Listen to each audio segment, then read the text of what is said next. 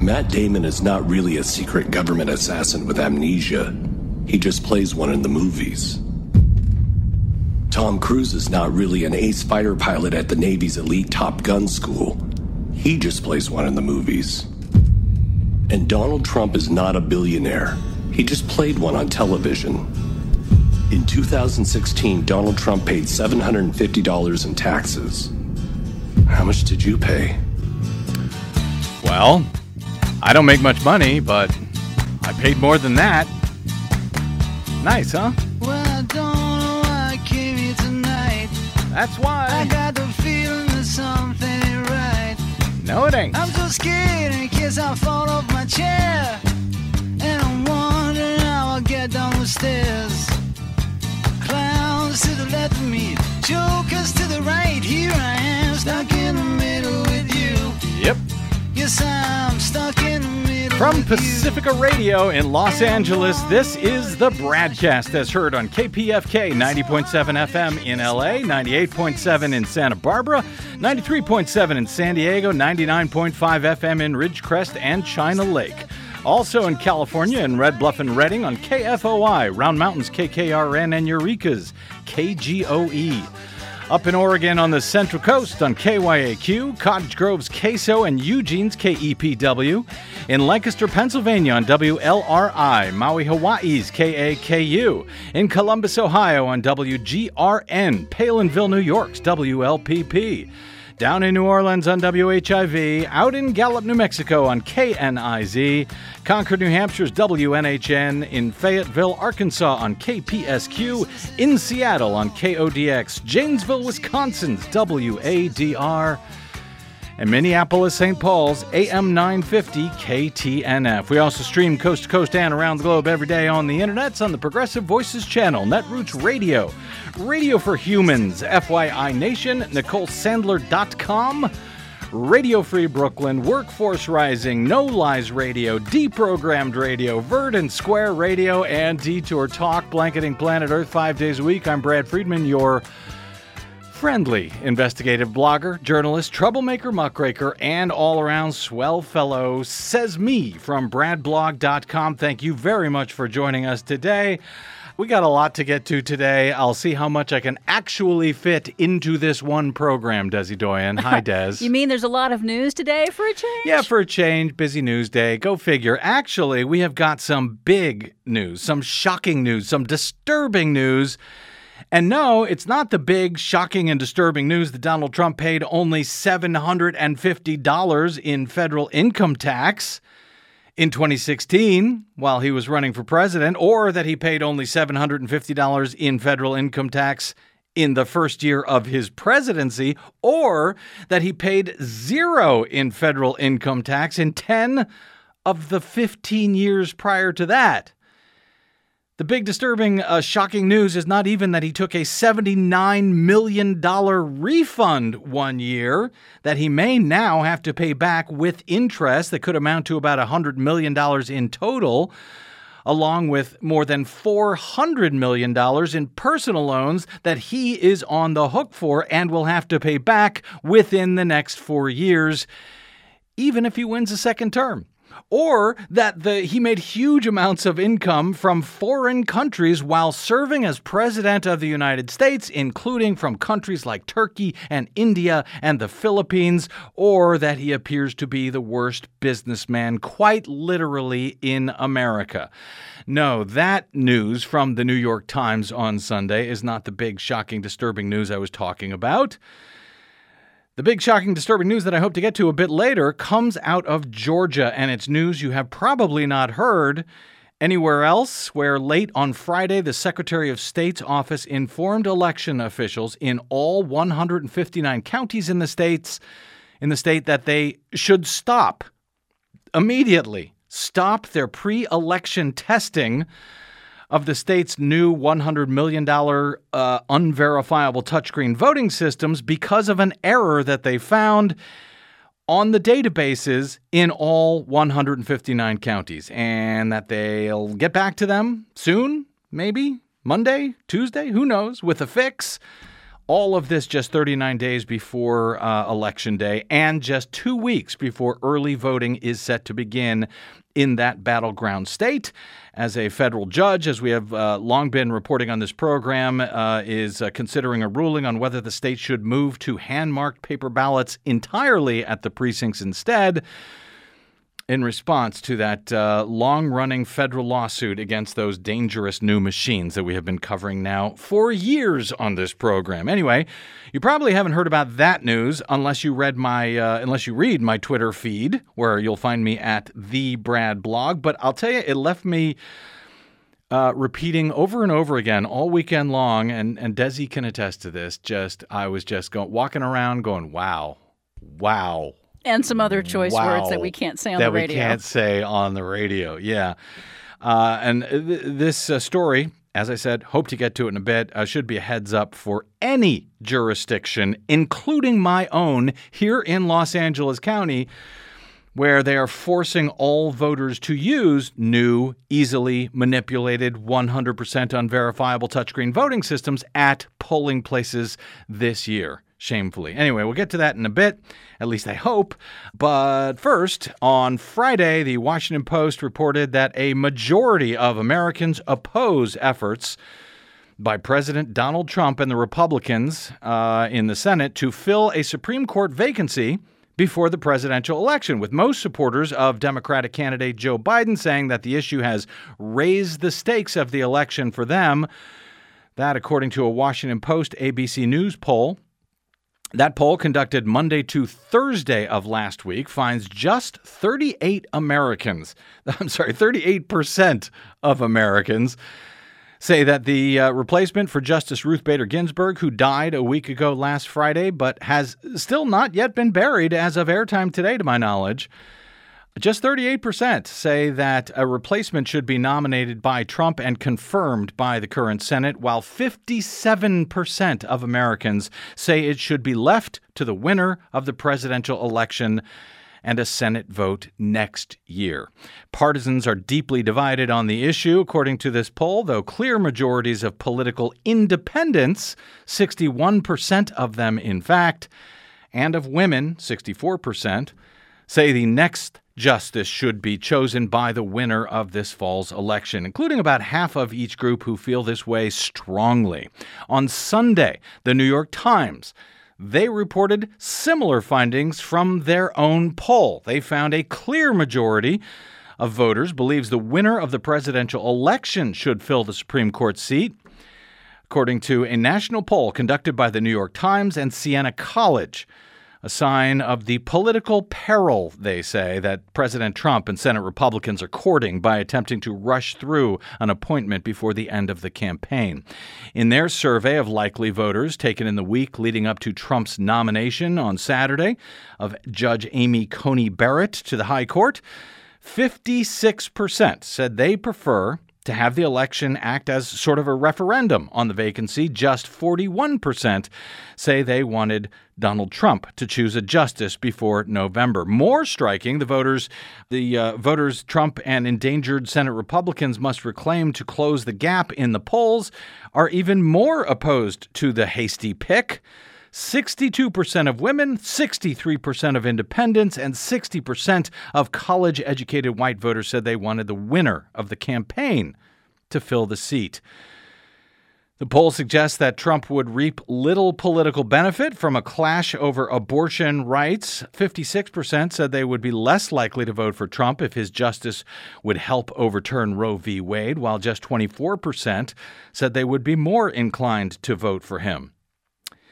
So, the idea of a fiercely right-wing jurist is not a good one, at least not for the majority of American voters, at least in what they say in poll after poll. Moreover, new polling from NBC Marist, also released on Sunday, suggests that voters in several specific battleground states are also opposed to what Trump and Republicans are now attempting to do by jamming through Amy Coney Barrett's nomination before the election.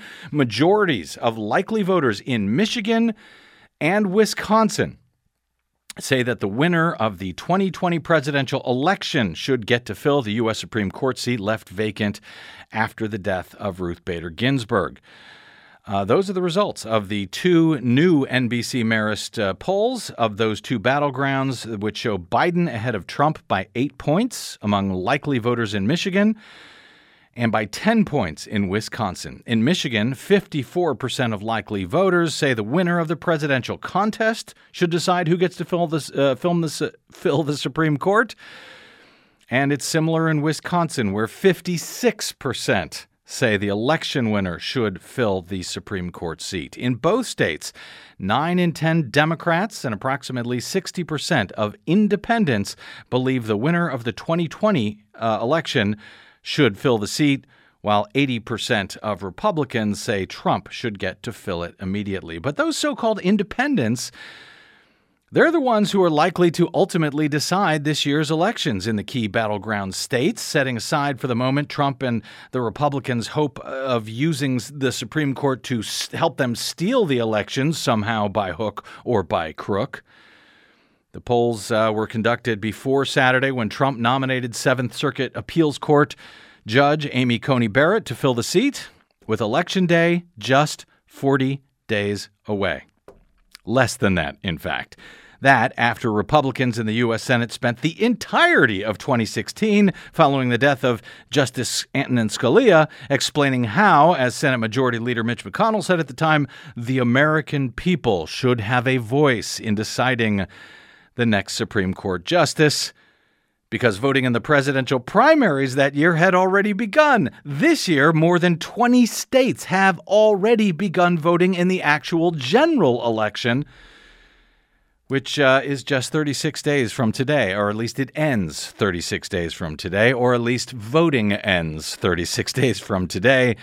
I suspect the counting will thereafter continue for quite a while. By way of reminder of the Republicans back in 2016, here are some of the senators back then making very clear that it was inappropriate to appoint a new justice to the Supreme Court until the American people had a chance to weigh in at the ballot box, as they insisted that was the right thing to do, to not seat anybody on the court for a full year, since Scalia had died almost 300 days before that year's November election. Here was some of those Republicans at the time.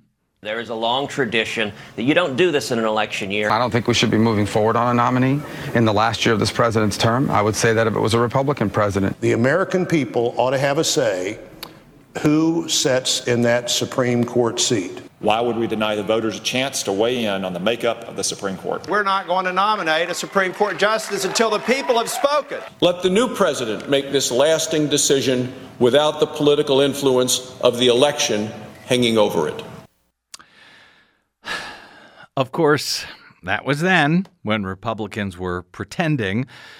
This is now, when the pretense is gone and has been replaced with yet another unapologetic, hypocritical Republican power grab, because that is what they do. And the sooner Democrats in the House and the Senate begin realizing that, the better. On Saturday, Donald Trump made it official, naming his nominee for what will become a 6-3 right-wing Supreme Court. She is a woman of unparalleled achievement, towering intellect, sterling credentials, and unyielding loyalty to the Constitution, Judge Amy Coney Barrett. In the Rose Garden ceremony, Donald Trump named Barrett to the Supreme Court, capping a dramatic reshaping of the federal judiciary that will resonate for a generation and that he hopes to see provide a needed boost to his reelection effort. Barrett is a former clerk to the late Justice Antonin Scalia. She said she was, quote, truly humbled by the nomination, and she quickly aligned herself with Scalia's hard right approach to the law, saying, quote, his judicial philosophy is mine too. Barrett, who is 48 years old, was joined in the Rose Garden by her husband and 7 children. If confirmed by the Senate, she would fill the seat vacated by Ruth Bader Ginsburg and become the sharpest ideological swing since Clarence Thomas replaced Justice Thurgood Marshall nearly 3 decades ago. She would be the 6th justice on the 9-member court to be appointed by a Republican president and the 3rd of Donald Trump's first term in office.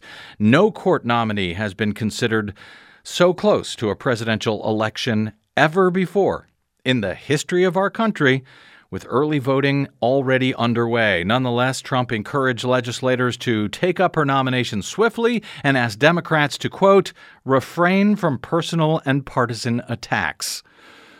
Because, that's what he always does.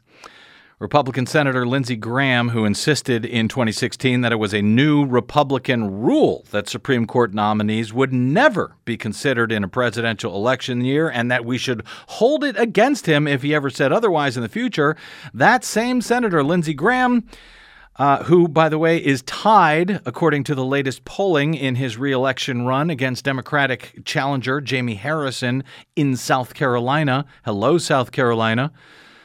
That same Senator Lindsey Graham is the chair of the Senate Judiciary Committee now, and he told Fox News on Sunday that the committee plans on starting confirmation hearings for Barrett on October 12th and will approve her nomination, not vote to approve, but will approve her nomination on October 22 in the committee, setting up a full Senate vote to send the Barrett nomination to the Supreme Court by the end of by the end of October, before Election Day.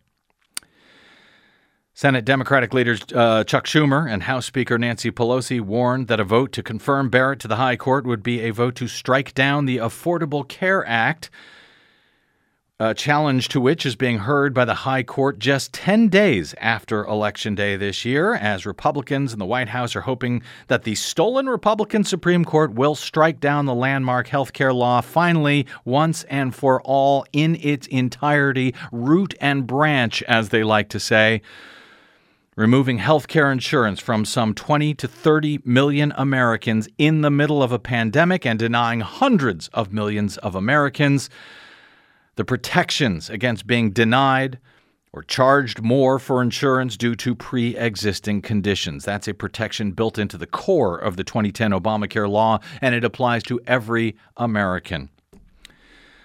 Chuck Schumer said Justice Ginsburg must be turning over in her grave to see that the person they chose seems to be intent on undoing all of the things that Ginsburg did.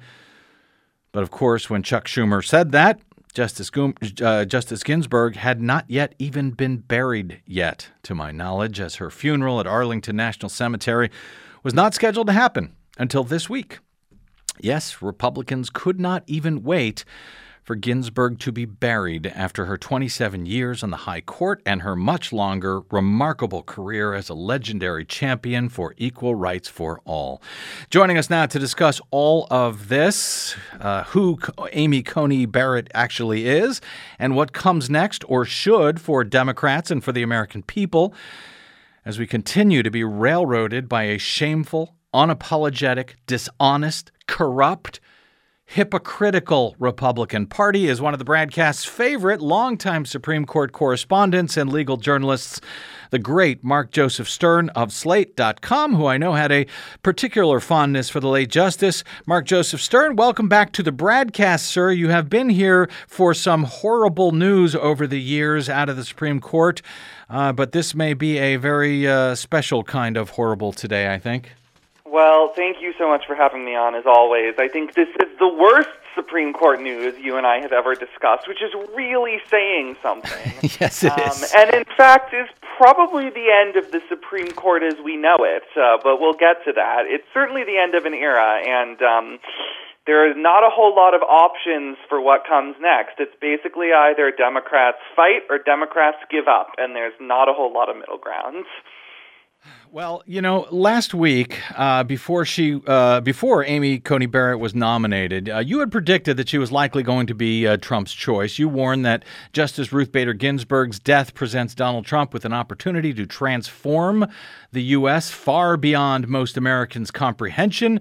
Replacing the justice with a conservative would mark the single most consequential act of Donald Trump's presidency. It would doom policies and precedents that have come to form a cornerstone of American law. And you added that it's not hard to foresee what the court could accomplish if Justice Brett Kavanaugh becomes the swing vote. Yes, Brett Kavanaugh would now be the swing vote, sitting at the court's center. So just to give you an idea about how far to the right the court is about to be lurched. Mark, you have written a lot about Amy Coney Barrett, so let me just open the floor here to you. What do Americans need to know right now about Barrett as a judge and as the new Supreme Court justice, and what it will mean for the court and the country? First, they need to know that Donald Trump has selected her for the express purpose of handing him the election by nullifying enough Democratic votes to secure him a second term. He has said that out loud on multiple occasions. We have every reason to believe that that was his chief criterion in selecting Barrett. Number two, we need to know that she is going to overturn Roe v. Wade. She is going to allow states to ban abortion, to punish and prosecute women who terminate their pregnancies, and even to let Congress ban abortion nationwide so that no state can give people access to the procedure. Number three, we need to know that she is against almost any kind of gun control law, including basic gun safety laws that keep violent criminals from obtaining firearms. Number four, she does not believe in the right to vote. She believes that states should be able to strip individuals of their right to participate in democracy for arbitrary and discriminatory reasons.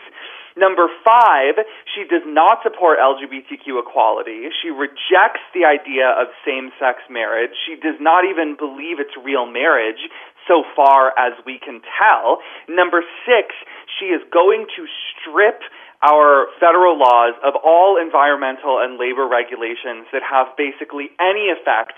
She is going to abolish the federal government's ability to regulate carbon emissions, mercury, lead, to protect workers from labor exploitation. She is going to remake this entire country's law in a way that might satisfy a robber baron of the 1800s, but will make everyone else feel rightly like they are living in the Dark Ages. Oh, is that all? You know, Mark, I know there is, and let me just say this for folks who may not listen to the BradCast every day, who may not listen to I've interviewed Mark, I don't know, dozens of times now over the years. Mark, in giving that list, you kind of sound like a crazy man. You kind of sound like just a hysterical lefty liberal Democrat. But I want to let people know that Mark Joseph Stern is usually the one who talks me off the ledge.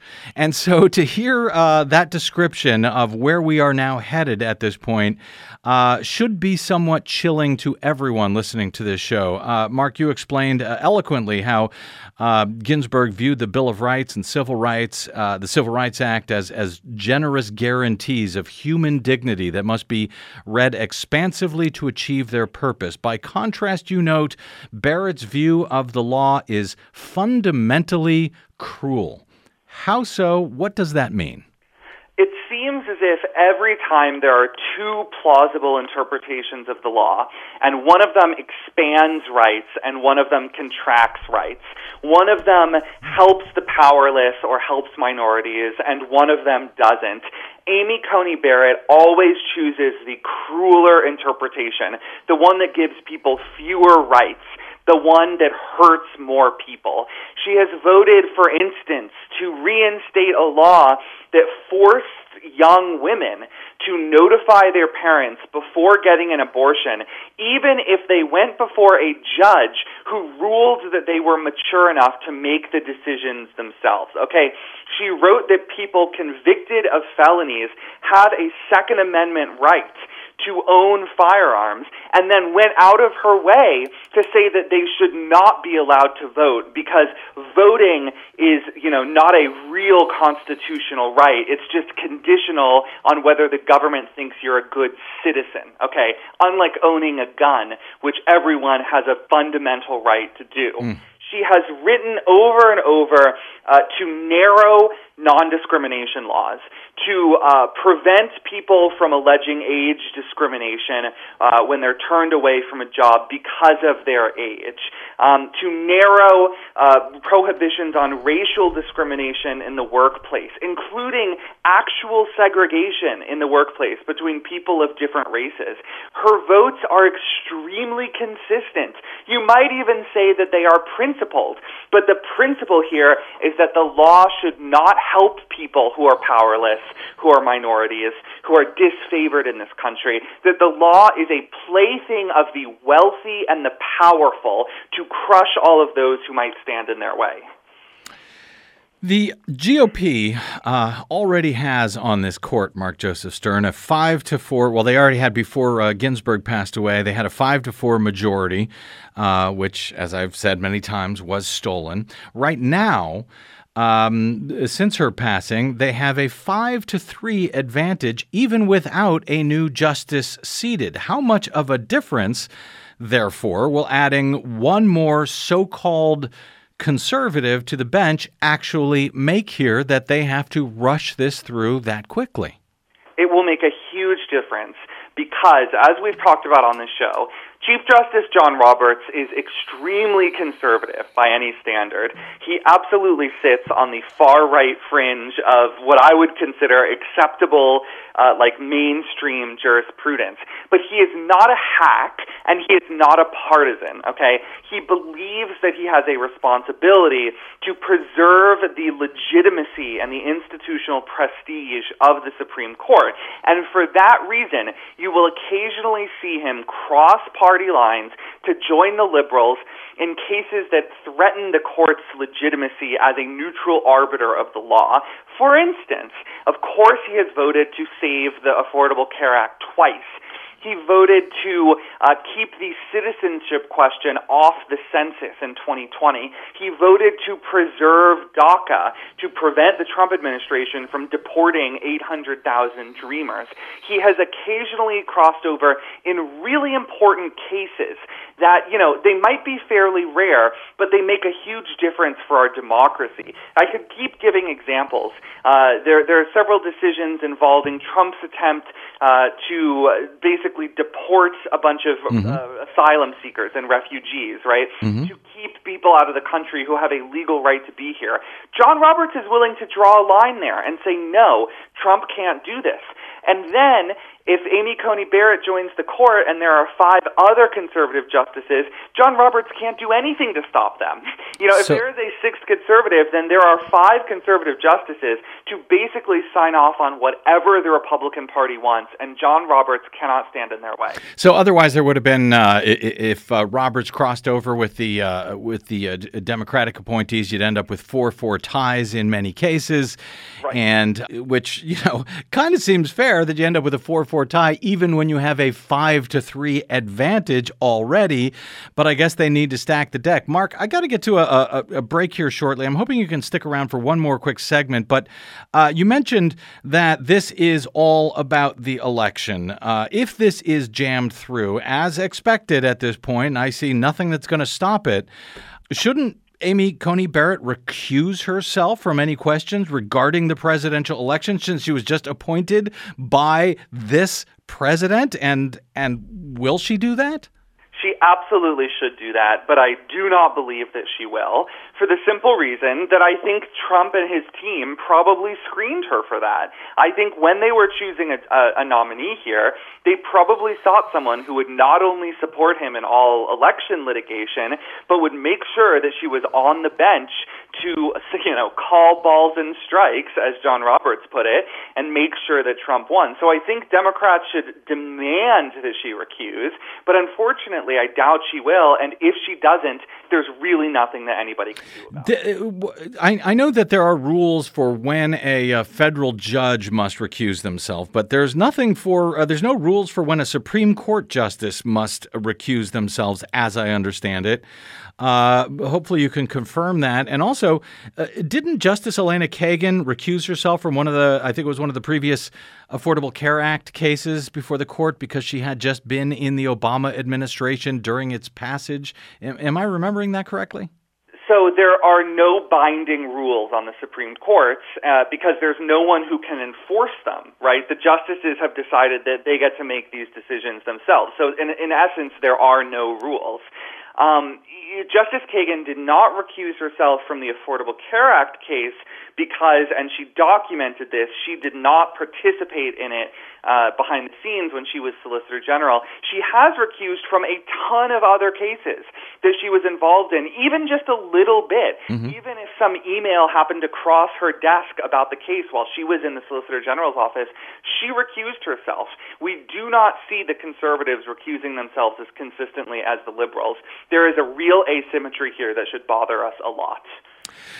Well, we are bothered. Let's take a bothered break, and we'll come back with Mark Joseph Stern and talk about what, if anything, can be done about this, either to stop the confirmation, which seems unlikely, or the notion of, yes, expanding the court to make up essentially for the way Democrats, and I would argue the American people, have been robbed over these past 4 years. We'll take a quick break, come back with Mark Joseph Stern. I'm Brad Friedman, and you are listening to the BradCast.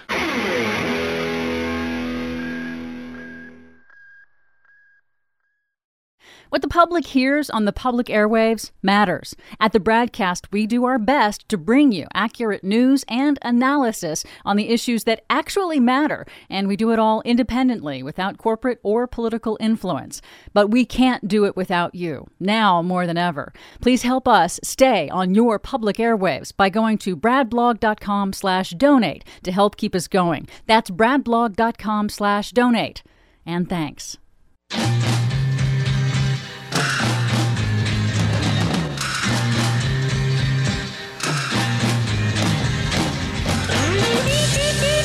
Welcome back to the BradCast. Brad Friedman from bradblog.com, still manning the watchtower. Glad you could come back and join us. Mark Joseph Stern, the great legal reporter who covers the law, the court system, U.S. Supreme Court, election law, and much more for Slate.com, is here with us. Mark, I want to talk about what can or should be done right now to not just save the court, but to save the nation. That said, our friend Morris from Long Beach, I didn't even give out the phone number, but he called in with a question. Let me ask that, let him have that question, and I suspect you will have a response to him. Hey, Morris, welcome to the BradCast. Got a question for our friend Mark Joseph Stern? Yes, Mr. Stern. I think what we need to do is go ahead and impeach the president right now. We've got more than enough issues, articles to bring against him right now. Basically, what we want to do is put those senators on blast right now, okay? We want to play the game of who's controlling the narrative, impeach him right now. We got more than enough information, and I know Brad Friedman paid more than $750 for his taxes. Yes, I did. Thanks, Mo.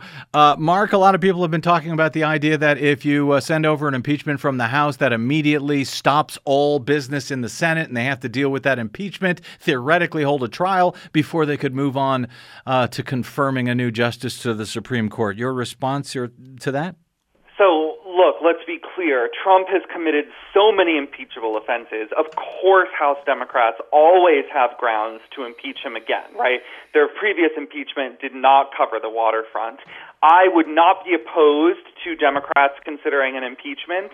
I would not be opposed to them using it as a delay tactic. I do not think that it will work, because the reality is that Mitch McConnell still has total control over the Senate. He has an iron grasp on that chamber, and he can easily manipulate the rules to hold a 60-second trial, have his caucus acquit Donald Trump again, and then vote for Amy Coney Barrett. So while I think that the Democrats in Congress should be thinking about all of the spaghetti that they can throw into this machine to try to gunk it up, at the end of the day, McConnell holds the cards, and they still need to have a plan B. Yeah, that the notion that a trial must be held immediately, as I understand it, is actually based on Senate rules. It's not in the Constitution, and as Mitch McConnell has shown, he is more than happy to change the Senate rules to get whatever he wants. It used to be a filibuster you'd have to overcome in order to get someone on the Supreme Court. Well, Mitch McConnell tossed that out with the I think it was with Gorsuch, if I recall, wasn't it, that he tossed out the filibuster for Supreme Court justices? All right, Mark, I see no way, at this point to correct any of this. I wish I did, but I see no way to correct any of it beyond expansion of the court to 13 justices in order to allow liberals to have the majority that they should rightly have, that they should have had in 2016, that was stolen from them. How about you? I absolutely agree, and I would say that expanding the court is the moderate option here. It is the middle ground. It is the proportional response. It is constitutional hardball, but as we all should know, it is obviously permitted by the Constitution. And given that Republicans' new rule is that parties can use all tools at their disposal to capture the Supreme Court, I think Democrats would be fools and cowards not to turn around and say, we have a tool that we can use. It's called court expansion, and we are adding 4 new justices. Anything less than that would essentially be lying down and letting Republicans stomp on their faces. Again, it is the moderate option. There are more positions here that Democrats could take, like eliminating positions on the Supreme Court, eliminating justices' seats, or even trying to strip the court of jurisdiction to hear cases. But the expansion option should be the very first one that Democrats try, because it has been done in the past, it has a real history here, and it's so obviously legal. Democrats should not overthink this. They should do what the Constitution allows and meet Republicans tit for tat, retaliate by expanding the court, and hope that that puts both parties at a stalemate where we leave the court alone for the time being. Well, and of course, there are Democrats who have said, well, this will lead to an endless, it will inflame everything. It will lead to an endless cycle of court expansion every time. When the Republicans come back in, they'll do the same thing. It will ultimately delegitimize the court entirely. What's your response to that? There is literally no worse option than having Amy Coney Barrett as the leader of 6 conservative justices out of 9. Even if this happens, this future where the court loses its legitimacy, where constitutional decision-making devolves back to the democratically elected branches, we will be better off than living in a world where the Supreme Court is controlled by extremists who hold a truly frightening dogma about politics and the law that will basically put us back to the 1930s, if not earlier, in terms of where we are on social legislation in this country. I think that it is possible that Republicans could come back and try to expand it. Maybe that just means Democrats have to play the same game. I'm not convinced it will immediately delegitimize the court. But again, you have to compare all of those futures against the one that we're facing now. And the one we're facing now is so apocalyptic that I think Democrats have an obligation to their voters and to the country to at least try this.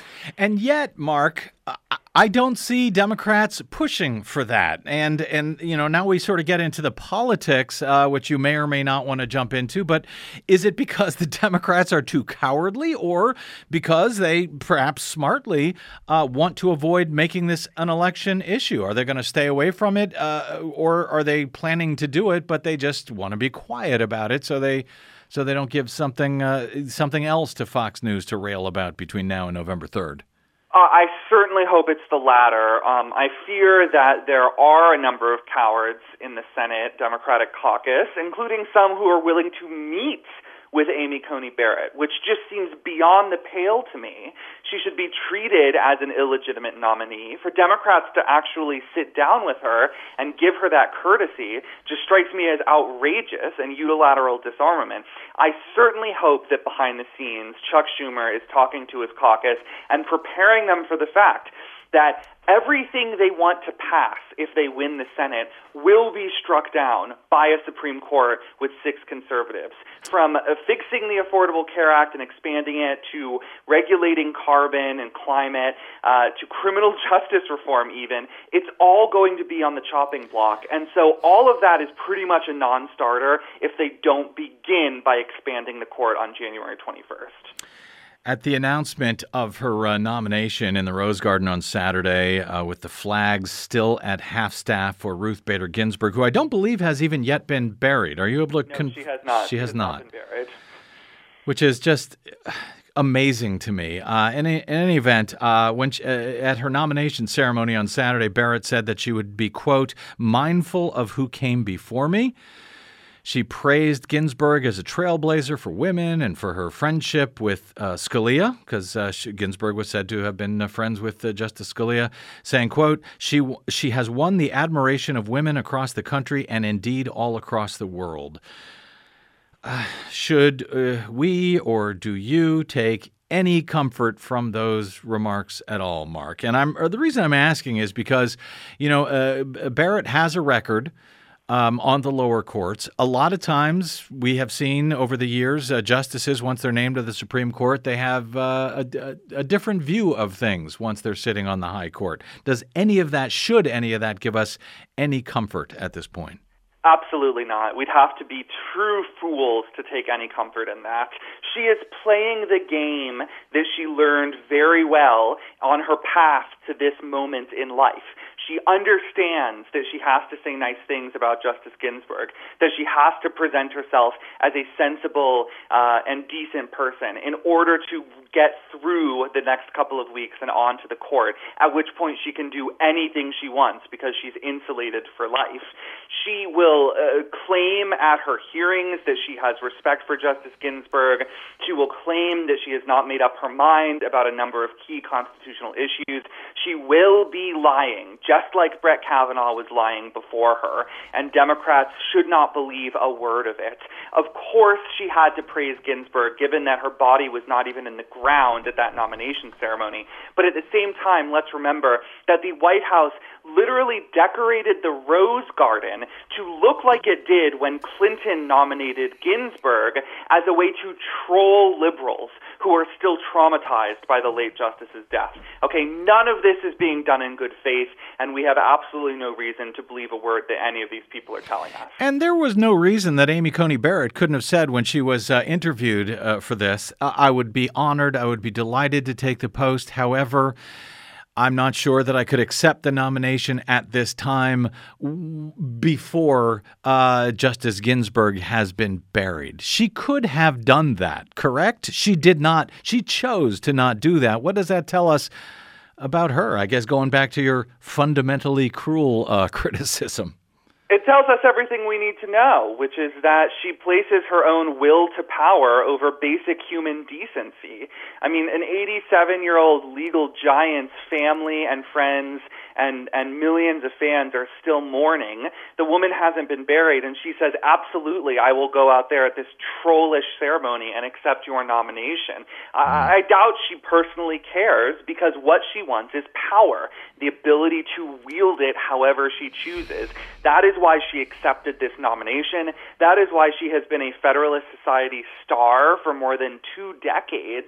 That is how she got to where she is right now. Let's not let ourselves have any kind of illusions about what kind of person could reach this position of power under Donald Trump. Not any kind of person who actually deserves to have it. Last question for you, Mark Joseph Stern, and I don't know if you can answer it, but what do you recommend that Americans do right now for their part in this battle? We spent a lot of time last week talking about how this is it. This is for real. This is not a drill. This is everything you ever worried about for your country happening right now. What can we do? What do you recommend that Americans do to join this battle? Is there anything that we can do at this point? So first of all, you vote and you fill out the census. That's number one. You tell everybody you know to do the same. That's number two. Number three, you fight as hard as you can against Barrett's confirmation, even if it's fruitless, and I think it will be. We have to go out there and say, this is wrong, this is not right. There should be people in the streets protesting in front of the Supreme Court right now, and it worries me that there aren't. Okay, and then If and when she is confirmed, if Democrats take the presidency and they take Congress by flipping the Senate, the conversation has to be focused on addressing this grievous wrong and recognizing that there is only one proportional response. Okay, I want to see court expansion social clubs cropping up around this country. I want to see court expansion Zoom hangouts where people talk about this, because nothing else the Democrats do is going to matter if they don't begin here first. This is it. This is the test. If Democrats fail this, there might not be any coming back from it.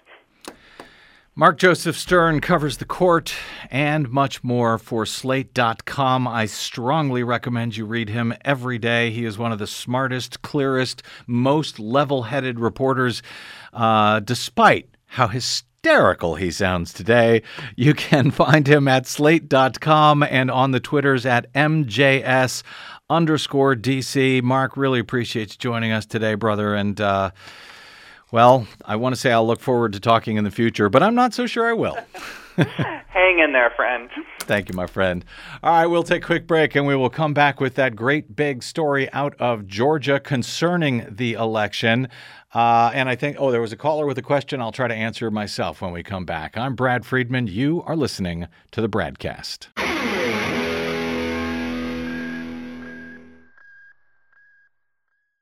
Hey, this is Brad. If you haven't noticed by now, it's no easy feat finding facts, real facts, not alternative facts, over your public airwaves. We try to bring you real facts, truth, and clarity without fear or favor each and every day on the BradCast. But we need your help to do it, and that help is needed more now than ever. Please stop by bradblog.com/donate today. That's bradblog.com/donate. And thanks. Georgia, Georgia, the whole day through. Yeah, whole day, whole week, whole month, just an whole year. old sweet song keeps Georgia on my mind. Welcome back to the BradCast. Brad Friedman from bradblog.com. Very quickly, a caller rang in to ask, but couldn't stick around. Desi Doyen, is that correct? Excuse me. Yes. To ask, how can Democrats expand the court if Barrett rules in an election dispute to prevent them from getting elected at all in November? Well, Democrats can't. See the problem here? That's why this is so horrible. That's why this is so terrible. That's why people need to make so much noise. That's why people need to consider voting in a way out here in California where I know a lot of Democrats feel, you know what, it's going to go blue no matter what. I don't have to worry about it. I can vote third party. I can stay home. Well, at this point, right now, the trajectory is Donald Trump is hoping to throw this to the Supreme Court so that he can throw this to the U.S. House, where there is a Republican, not a Democratic, but a Republican majority in the U.S. House who will decide who the next president will be. It's a Republican majority because the way it will work constitutionally, if they can't decide if the Electoral College is, if votes are thrown out from the Electoral College, if nobody is certified with getting 270 votes in the Electoral College or more, then it gets thrown to the House. And in the House, they don't vote by who has the majority in the House. They get one vote per state. And right now, Republicans have the majority of state delegations. Yes, if this gets thrown to the House right now, the Republicans will decide who will be the next president of the United States. House, U.S. House of Representatives Republicans. They will decide. And it'll be a hell of a lot harder for them to decide to give the election to Donald Trump if, in fact, Joe Biden not only wins the popular vote by 2 or 3 million, as Hillary Clinton did in 2016, but if he wins it by 5 million, by 10 million, by 20 million. And that means, yes, people in California and other states that are considered blue that think, I can vote third party this year. I don't have to vote at all this year. My state's going to go to the Democrats anyway. Well, think again. Think again about the cost of your vote this year. Yes, in places like solid blue California. Think about it, because it very well may matter right now. That is Donald Trump's plan to win, because he can't win outright. But if he can throw it to his cooked, stolen Supreme Court, who can then throw it to the U.S. House of Representatives, that's his way in. So think about that, please, this year when you're voting. All right, let me get to this story out of Georgia very quickly now that I've used too much time. Jean Dufort over the weekend, she is a great voting rights advocate, election integrity advocate out of Georgia. She's been on the show several times. She's a plaintiff in several of the lawsuits that have been moving through the courts trying to prevent the use of 100% unverifiable touchscreens in the entire state of Georgia. She wrote late Friday night, breaking news, Georgia halts logic and accuracy testing for November elections. Serious database flaw found. She included a link in that tweet to a new filing that was filed that very night in federal court by the Coalition for Good Governance, which, if you follow the Brad blog or the BradCast on a regular basis for the past several years, that is a group founded by Marilyn Marks that has a long-running lawsuit against the state to force the use of hand-marked paper ballots at the polling places there instead of unverifiable, unreliable, easily hacked touchscreen voting systems. Now, Marilyn has been on the show, as has Jean, innumerable times over the years discussing that case. That case initially resulted in U.S. District Court Judge Amy Totenberg banning the Peach State's 20-year-old Diebold touchscreens. However, the Republican Secretary of State there said, okay, we'll do away with those since the judge found them unsecure, unverifiable, and unconstitutional. We will replace them with all new unverifiable, unsecure, unconstitutional touchscreen voting systems at the cost of more than $100 million. Even though everyone, voting systems experts, cybersecurity experts, begged Raffensperger, the Secretary of State there, Brad Raffensperger, to replace them with hand-marked paper ballots instead. He didn't. And those systems have been failing since they were first used earlier this year in the primaries, and yet he's planning to use them again. And then we learned on Friday night, as Georgia is busy testing, they call it logic and accuracy testing. They're supposed to test each and every machine to make sure that it accurately records votes as it is supposed to, which means tens of thousands of machines that they're supposed to test in Georgia. And they have been testing them in preparation for early voting, which begins in 2 weeks. All of that came to a halt on Friday night because, as it turns out, as Jean Dufort explained, with in-person voting only 11 business days away, county election officials will be hard-pressed to prepare the new system on time after the serious database flaw was discovered. She notes with electronic voting systems, each piece must be tested prior to use. The new Georgia system has 80,000 devices that must be tested. She said hand-marked paper ballots instead of these ballot marking device tablets, these BMDs, these touchscreen computers, that would eliminate 85% of the testing that they now have to do once they recreate the database for each and every county in the state, now that they have found a flaw in that database that affected every single county.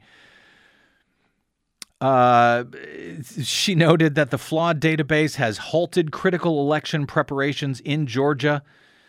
The Secretary of State relied on the vendor, in this case it was Dominion Voting Systems, to program all of these computers across the entire state. So what happened? Well, what we learned in the filing late Friday night from the Coalition for Good Governance was an email from Chris Harvey, the election director in the state of Georgia, who sent out an email to all election officials in the state saying, subject line, very important announcement concerning databases. He stated in full, we found out that there is an error in the November database, which will require every county to get a new database for the November 3rd, 2020 election. We are working with Dominion to correct the error and get you a new database as soon as possible. But we don't want you to waste time doing LNA testing, logic and accuracy testing, that will have to be redone with a new database. This will not have an impact, he notes, on absentee ballot processing. Yes, hand-marked paper ballots that are used for absentee balloting. That's all fine. It's only the touchscreen systems at the polling place, the electronic poll books, and so forth at the polling place that is affected by this. Chris Harvey goes on to say, I'm very sorry to have to tell you this. I know that everyone is working as hard as they can to be prepared. We'll do everything we can to minimize the delay this will cause. I will give you an update Monday on an ETA for your new database. They didn't even have an ETA. I don't even know if it's done. I don't even know if it's available for them to start using today. But as the Coalition for Good Governance points out, once they do have new databases, all 159 counties will have to receive that database physically delivered to them, not electronically transferred. Yes, they must hand deliver these for security purposes to the counties, after which those databases must be tested in each county. This involves 34,000 touchscreens. That's 34,000 ballot marking devices and 34 ballot marking device printers that go with them, 8,600 poll pads, those are the electronic voting systems, 3,800 precinct scanners, and on and on. They figured out that this would take, if each BMD takes approximately 15 minutes to test, it will take 8,500 hours, and it will be impossible to test those systems in time for early voting to begin. The judge in the case called an emergency hearing on Monday morning. We'll find out what the judge says, hopefully soon, because she was prepared to make her decision in this case anyway before this emergency came up.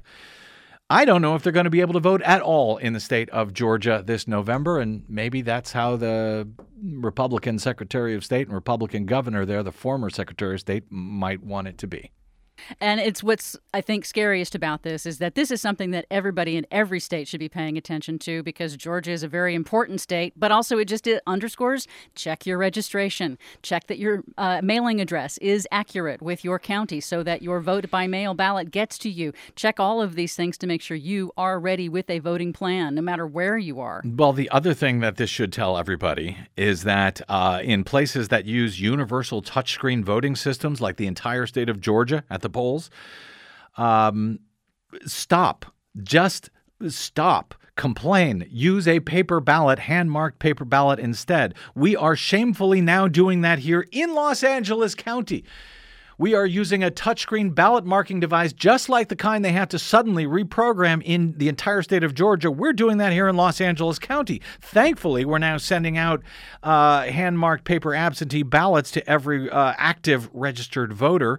But a lot of people are going to be voting at the polls, and they're going to be forced to vote on these touchscreen machines. More disturbingly, in the most Democratic-leaning counties in battleground states like Ohio, North Carolina, Pennsylvania, Texas, and yes, the entire state of Georgia, they are now using these touchscreen machines that are so easily failed and flawed. I mean, this is the sort of thing that I have long been warning about and have been ignored by election officials and, yes, by the Democratic Party and Democratic election officials here in Los Angeles and around the country. Check out my interview on that very issue last week on last Wednesday's show. You can download it from bradblog.com for free with investigative journalist Art Levine. He wrote about exactly that and how the voting rights groups and the Democrats are just ignoring these concerns in a fantastic feature article that was that he published that day last week at WashingtonMonthly.com. Anyway, I suspect we will be covering that story for sure more in upcoming BradCasts, hopefully on tomorrow's program. Hopefully you will be here for it when we do, because you don't hear it covered anywhere else, I'm sorry to say. All right, my thanks to Mark Joseph Stern, my guest today from Slate.com, to my board operator, Federico Garcia, to my producer, Desi Doyen, and to all of you for spending a portion of your day or night with us. We will be back with you tomorrow. Until then, drop me email. I am bradcast@bradblog.com, and on the Facebooks and the Twitters, you will find me at The Brad Blog. See you there. Until we see you here tomorrow, I'm Brad Friedman. Good luck, world.